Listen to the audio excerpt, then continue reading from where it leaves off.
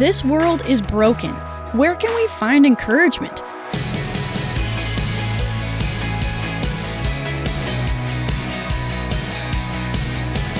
Hi, Emily Tenter here, and this is Unlocked, your daily key to unlocking God's Word in your life. This life is filled with challenges. If you haven't faced many yet, you will at some point. It's definitely cause for discouragement.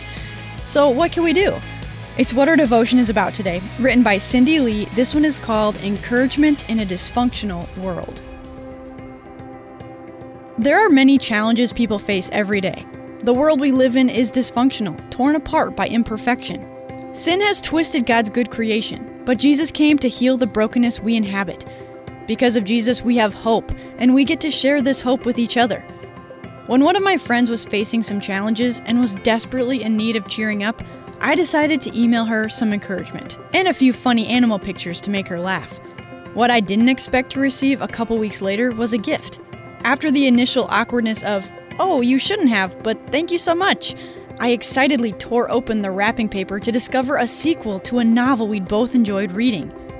It was such a lovely surprise, and I was touched by her thoughtfulness, especially the kind thank you message inside her card. I was overjoyed that my actions had helped my friend. I was reminded that simple acts of kindness, no matter how small, can mean so much to us. Plus, writing an encouraging email also made me feel uplifted. When we have a desire to reach out, we shouldn't ignore it. Oftentimes, the Holy Spirit puts these good desires inside us, and He also helps us to do what God calls us to do. Let's continue to build each other up and encourage one another like Jesus taught us. 1 Thessalonians 5:11 says, "Therefore encourage one another and build each other up, as you are already doing." So let's talk about this. Life is hard, but we can remind each other that we're not alone. Can you think of a time someone encouraged you in a meaningful way? What did they say or do? Who is someone you could encourage today?